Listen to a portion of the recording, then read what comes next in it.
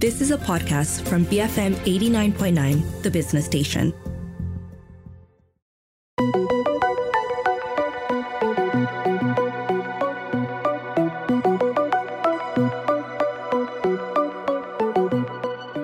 BFM 89.9, the business station. My name is Rich Bradbury. This, of course, is Mattsplained. He is still on vacation this week, so I'm sure you can expect a sheep update somewhere along the show, along with, after last week's stories about cockroaches and salt cola, the sheep are probably the only thing that we probably can expect, right? Well, I do like to, exceed people's expectations. And we've had a few weeks without talking about AI, which means this week that we have a lot of AI. I was thinking maybe not all of it, but I think pretty much today it is going to be all of it. I guess, depends on how many inane questions you insist on asking me. Wow. You're the one that gives me these inane questions most of the time to ask. Well, I'm not going to let the listeners know you're smarter than me. I mean, I'm dumb, but I'm not that stupid. AI. There's so much this week. I think we might have to call this artificial weird science, AWS. Although that sounds familiar to me for some reason. Well, yeah, it does indeed, yes. Amazon Web Services, perhaps. Something I'm too familiar with. Okay, well, I might have to sue them then because I want artificial weird science, so I'm sure I'll win in a patent dispute. Anyway, sheep update. Actually, the sheep are all gone. And that's the problem with being a demagogue. One day, the sheep all love you. The next, you ask them to form a human pyramid and they think you're mad. So that's sheep out of the way. But yes. The biggest news of the week, and this is non-AI news, is that John Wick 5 is currently in development. Uh-huh. So even though John Wick 4 seemed to put a line under the film series, in a recent earnings call, the owners Lionsgate, they mentioned that the fifth movie is already underway. So we don't know at the moment if Keanu is involved or not. Spoiler alert, if you haven't watched it, he might have survived the last movie.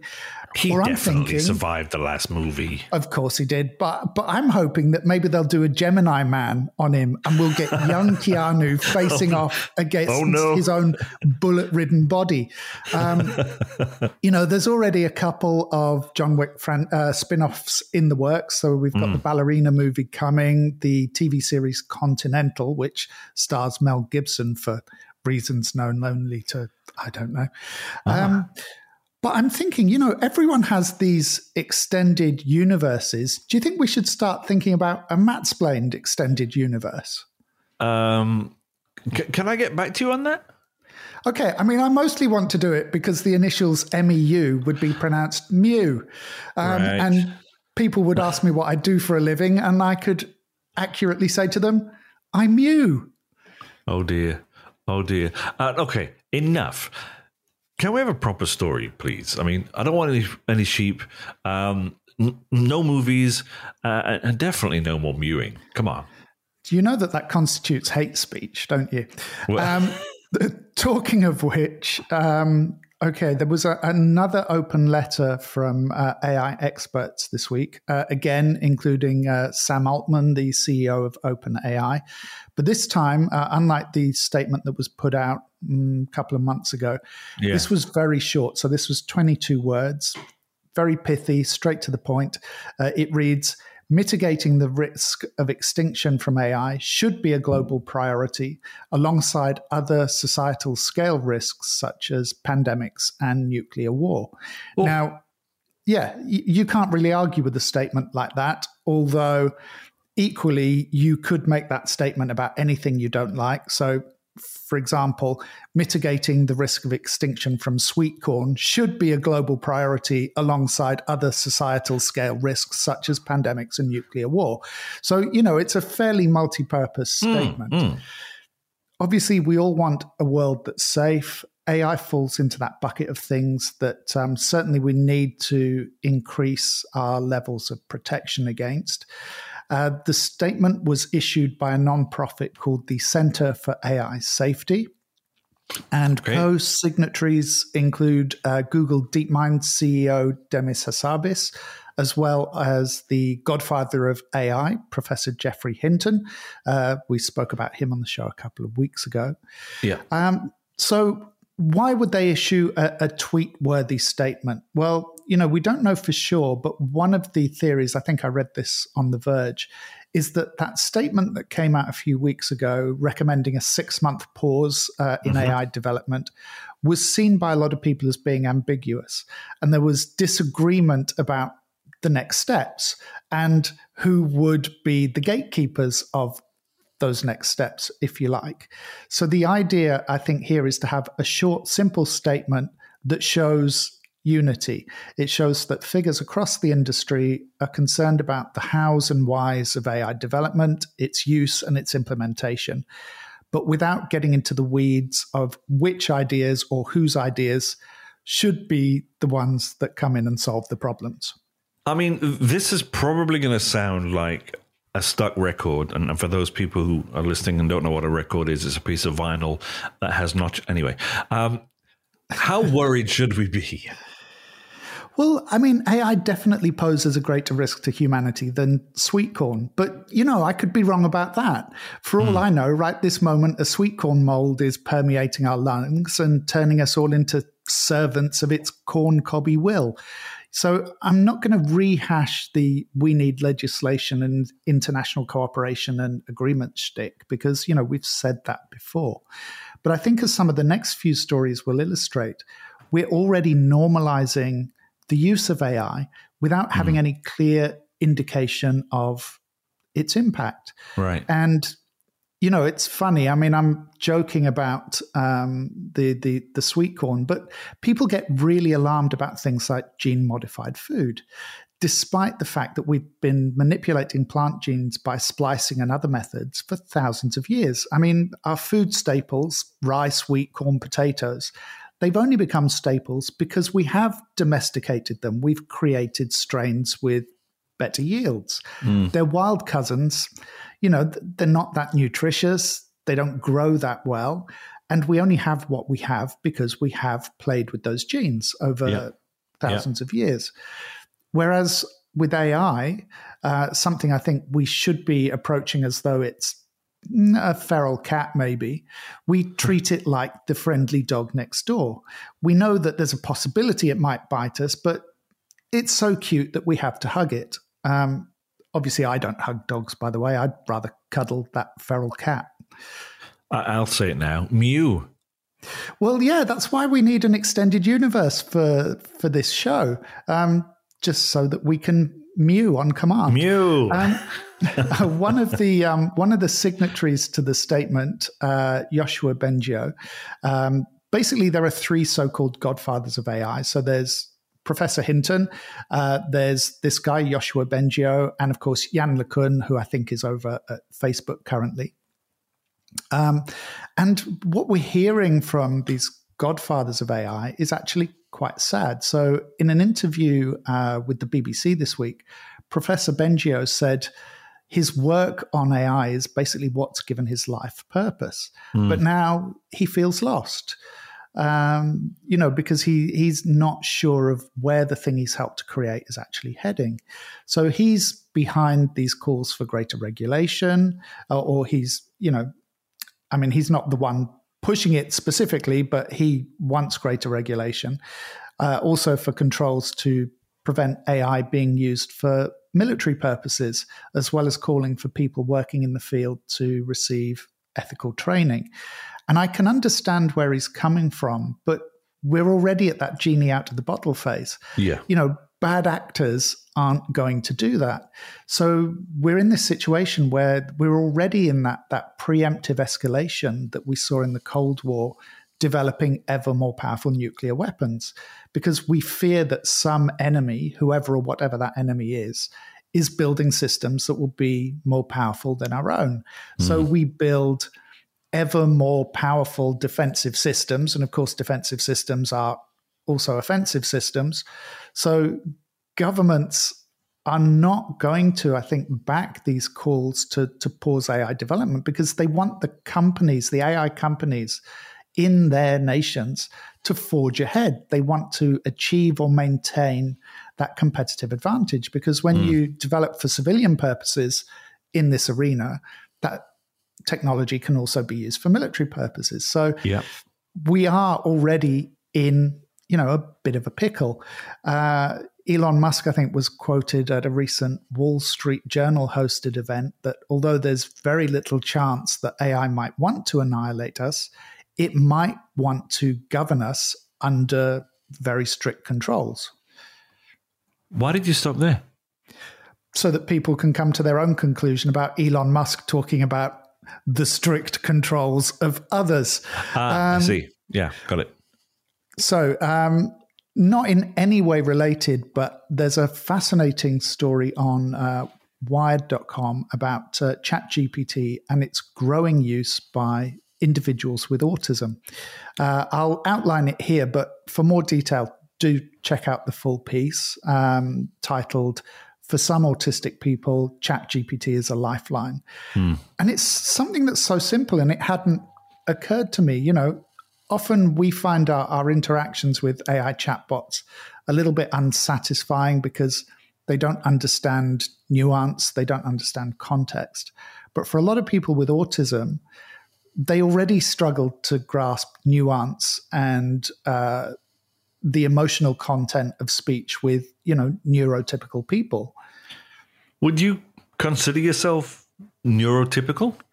I don't think I'm on the spectrum, but I think my brain is probably wired a little bit differently.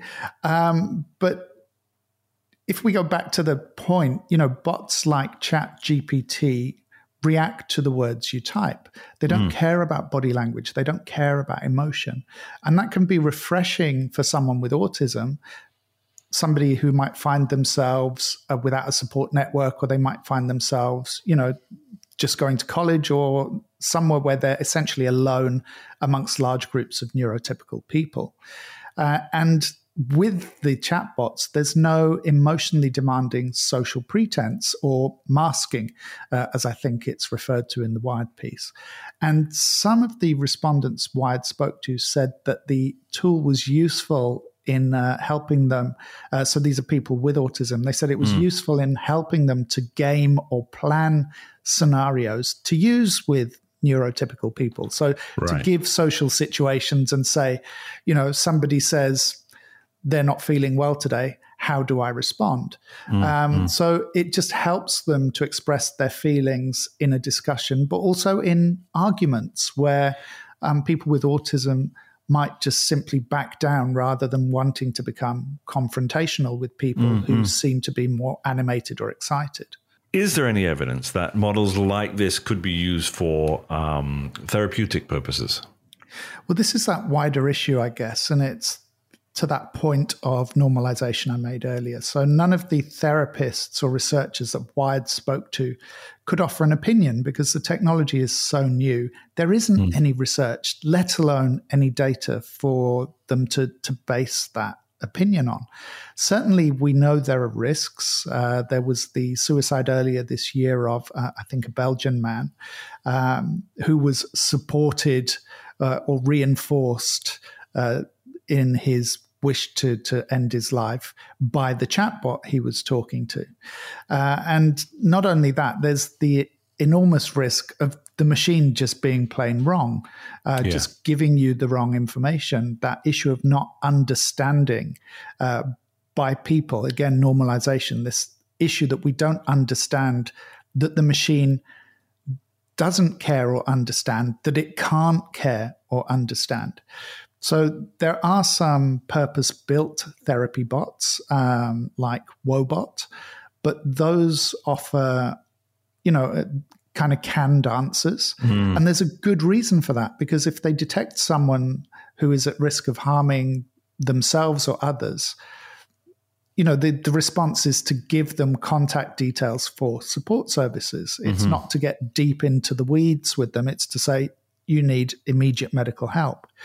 So ChatGPT and most of the other current conversational bots don't have anything like that built in. And this comes back to, the language we use for AI to describe AI. AI doesn't help us. It can assist us, but equally it might not, but it doesn't help. And I know that's being pedantic, but these are all reasons why we can't simply normalize AI at this point. These are machines. As I said, they don't care.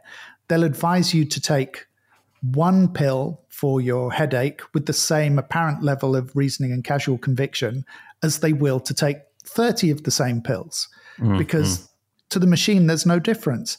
This is the kind of same advice that the therapist that Wired spoke to offer as well. If you want to use these machines, do your best to try and understand them. Understand what the limits of them are. Read the terms of service, and especially the disclaimers about giving you wrong answers, bad information. Yeah. Because for the most part, these are still experimental machines. And as we've said on the show before, the experiment is on us. So if you understand that, then fine, play away, approach with caution. But if you find the concepts hard to grasp, if you find the idea of the machines showing apparent concern or care, but not having the ability to really know that, I would say, approach with a lot more caution, or even stay away from these machines for the time being. Well, I don't know what's happened, but that's some potentially good advice for once. When we come back, the worrying idea of baby language models and more from the current case files of AI. Oh dear. We'll be right back after these messages here on Mattsplained on BFM 89.9.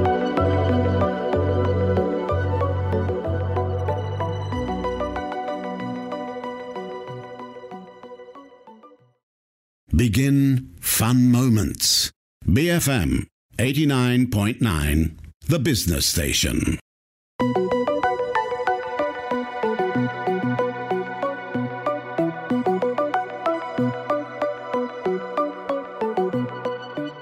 BFM 89.9, the business station. I'm Rich Bradbury, and we are talking about AI this morning on Mattsplained.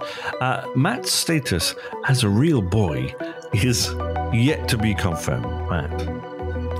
Well, researchers have been trying to model a chatbot on my brain, but so far every prompt or conversational query leads you one step further towards the ultimate answer, genocide. And I keep telling them that it's a feature and not a flaw, but they say it's unmarketable unless I've retrained my brain. So on that point, before the break, we touched on the potential for AI to be used for therapeutic purposes. And I mentioned Wobot, a mental health chatbot that became very popular during the pandemic lockdowns. And I was saying that its responses were very limited. So this links to the next story. This is from the New York Times, and it's about kind of a new emerging trend in AI development, which is baby language models. I'm a little bit worried where this might go when you're talking about a topic like this. We have to tread very carefully here, I feel. For once, I'm innocent. This isn't a story about stuffing shredded babies into computers. See? I know. Well, I think we talked about that last week, or was it just baby farms? I mean, I can't really remember. But anyway, as I said last week, message me on LinkedIn and we can talk terms. A few million, it's all it's going to take. No, these baby language models are actually a reaction to large language models. This idea that more data is better. The more data you have, the better the model is going to be. This is one of the reasons that people have this fear about these LLMs and this idea of black boxes, because we don't know what the machine knows. We don't know how it processes that information. We don't know how it uses that data. So the baby language model is part of an effort to create functional language models. And it kind of makes sense, because when you think about all the words there are in any given language versus the number of words we actually use on a day-to-day basis, we all use variations of functional language models. So the thinking is, exactly. So the thinking is that we can create models that can converse and solve specific problems or assist on a specific task more effectively and efficiently if the model is customized and specialized. Is there also a commercial aspect to creating smaller models? Yeah, very much so. So the bigger the model is, the more processing power it takes to train and query. Right. So the cost of doing that quickly puts it outside the realm of most organizations to develop. So that leaves the future of this kind of AI very much in the hands of big technology. Yeah. So the Baby LM Challenge is being organized by a guy called Aaron Mueller at Johns Hopkins University in the US. And the idea is to, as I said, create these smaller, more accessible AI systems that can converse more effectively and efficiently. I think this is actually another story that we'll come back to because I find this idea fascinating. The idea that we turn the concept on its head and build smaller models. If you want to read the piece on New York Times, it's titled "The Race to Make AI Smaller and Smarter." Shame they haven't made you any smaller.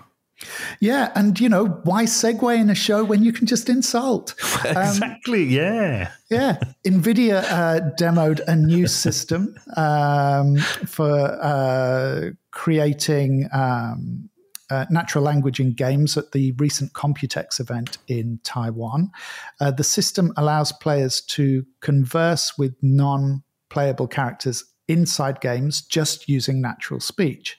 So the demo that NVIDIA shows, the non-playable character, the NPC's responses, they're not particularly mind-blowing. Again, sort of canned responses. But that's not the point because NVIDIA doesn't make games. NVIDIA makes the tools that allow developers to make games. So how the developers use these new possibilities is going to be what's really exciting. The suite of tools called NVIDIA ACE, so Avatar Cloud Engine for games, can run locally as well as from the cloud, and it contains tools for using language models, speech to text and text to speech, among other stuff. Now, the demo has been rendered in Unreal Engine, which itself contains really exciting possibilities for, hyper detailed, on-demand generation within games. But I do wonder if this could be one of those developments that pushes us towards truly interactive entertainment, where movies and TV shows blur with games and allow each viewer to plot their own path through them. There's a lot of really, really cool potential there. You could, of course, watch the vanilla movie or show the way the makers intended, but then you could go back and play it your way, take on the role of a character, turn heroes into villains. I read this story, I think, on the Verge, and the writer did seem a bit underwhelmed by the quality of the dialogue, as I said. But fair enough, that will change depending on what language model it's hooked up to and how it's trained within that world that is the particular game. And of course, as I mentioned, it's game makers and content creators who are going to push the capabilities of this technology. So that could even be the next step in the Mew, a playable map bot. Oh, you see, that scares me even more than the idea of Elon Musk's AI apocalypse. Told you before, the Matrix is real. You're all non-playable characters in the simulation that is my life, which is why I'm recording this sitting on a cloud made of cotton candy. I'm just going to keel over and die mewing to myself. That's what's going to happen. I think that's what you have to do. Even though you are all NPCs and the world is only as real as I decide it has to be, I can't ignore the ongoing environmental impact of AI. So we touched on the amount of processing power that LLMs require compared to, say, those baby LMs, which are typically around a 10,000th of the size of large language models. So obviously that's one route to a less power-hungry world of AI. But do we know how much energy it actually takes to power these systems and these machines? Oh, sorry. I thought that was a rhetorical question. I mean, you can tell me the answer if you know, but no, exactly. I didn't know, other than it's a lot, hence telling this story. Because it's so hard to estimate, many of the companies that develop AI, they don't publish specific energy use stats. Different models operate in different ways. So their training and processing consumes different amounts of energy. So there's an interesting piece on Gizmodo, I think, called "Is Generative AI Bad for the Environment?" And that quotes estimates for GP3, which they estimate consumed around 1.29 megawatt hours of electricity and generated around 552 tons of CO2. Now, that's equivalent apparently to the annual output of 123 cars. I nearly said cats. I don't know what the annual output of 123 cats would be. But anyway, that would be, those figures were before GPT-3 was made public. So that's without all of the kind of public queries and whatever. So odds on that ChatGPT consumes a lot more. There's likely been an exponential increase since ChatGPT was integrated with Bing and models like Bard and Ernie, I think it's called, were launched. Yeah. And like I said, those figures are only likely to increase. It's not all start news, because search, which we've been using for the past couple of decades, already has a very high carbon footprint. AI, because it produces that human-like response to a query, is probably going to largely replace search. Now, we don't know yet how much of an offset replacing search with AI will actually be, but the Gizmodo piece mentions using, there's a lot of things we can do. We can use architecture that is more energy efficient, so the systems that we're actually running the AI from can be more efficient. We can use greener data centers, ones that are powered by renewables rather than fossil fuels. And because we can shift the way we use those data centers around the world, the data centers could be used during, off-peak energy time. So we're just moving, the queries from location to location. But it really all comes back to the point that we've made time and again when it comes to AI. The laws weren't waiting in place. We could have had, guidelines for AI use, and that could have included energy consumption requirements. It's a lot harder and often a lot more costly to try and do all of this retrospectively. And that's where you get, the corporate lobbying jumping in and saying, well, no, we can't take these models offline. It's going to cost this much to retool them. So can you give us a decade to adhere to the new guidelines? By which time, search has gone from search to AI. AI's already gone to something else. But what we can do right now is pressure companies to publish the carbon footprint of their models. And, as consumers, choose models that have less of a footprint, that are somewhat greener. Be honest. Do you see that as reality? Personally, no. Most of us choose the one that's best within, the price that we want to pay. Right, and especially as a lot of these tools are currently nominally free. So you might need legislation to impose, say, a punitive tax on the high energy or the highest energy consuming models. But again, that just, you can use price diversity as a control or a signal. A lot of people will opt for the cheaper or the free models that still pretty much do the job they want them to do. But then you're also creating these barriers in the market. You're creating those first class and second class hierarchies of access to the tools as well. So, there's no really good solution here. Okay, ruminate with me a moment then. Are the baby LMs a solution? Would a world full of baby LMs be more or less efficient than a handful of dominant LLMs?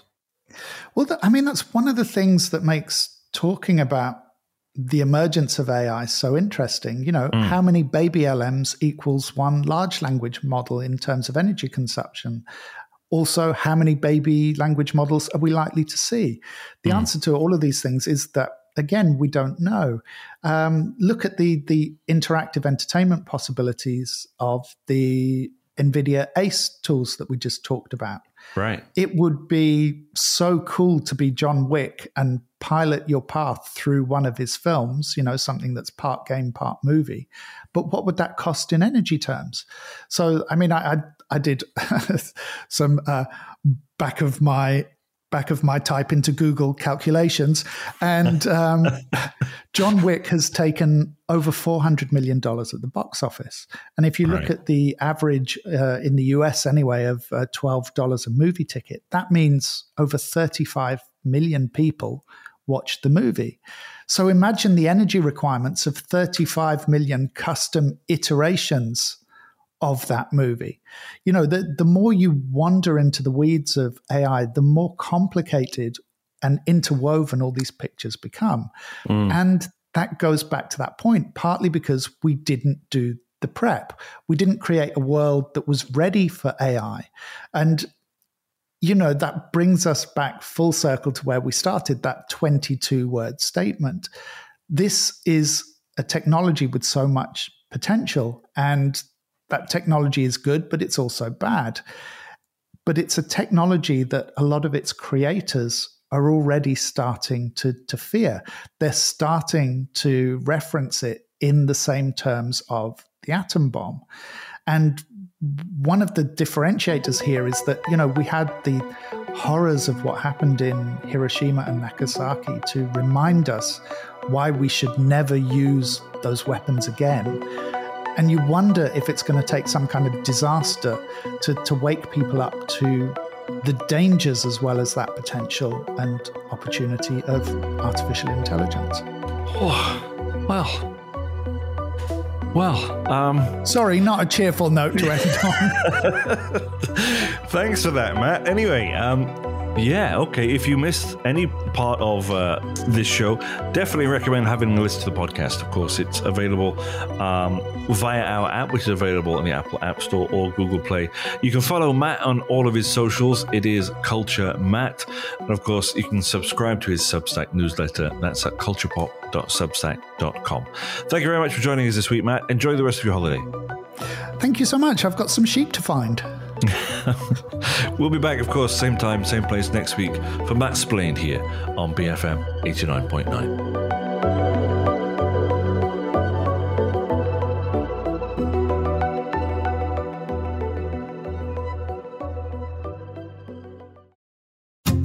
You have been listening to a podcast from BFM 89.9, the business station. For more stories of the same kind, download the BFM app.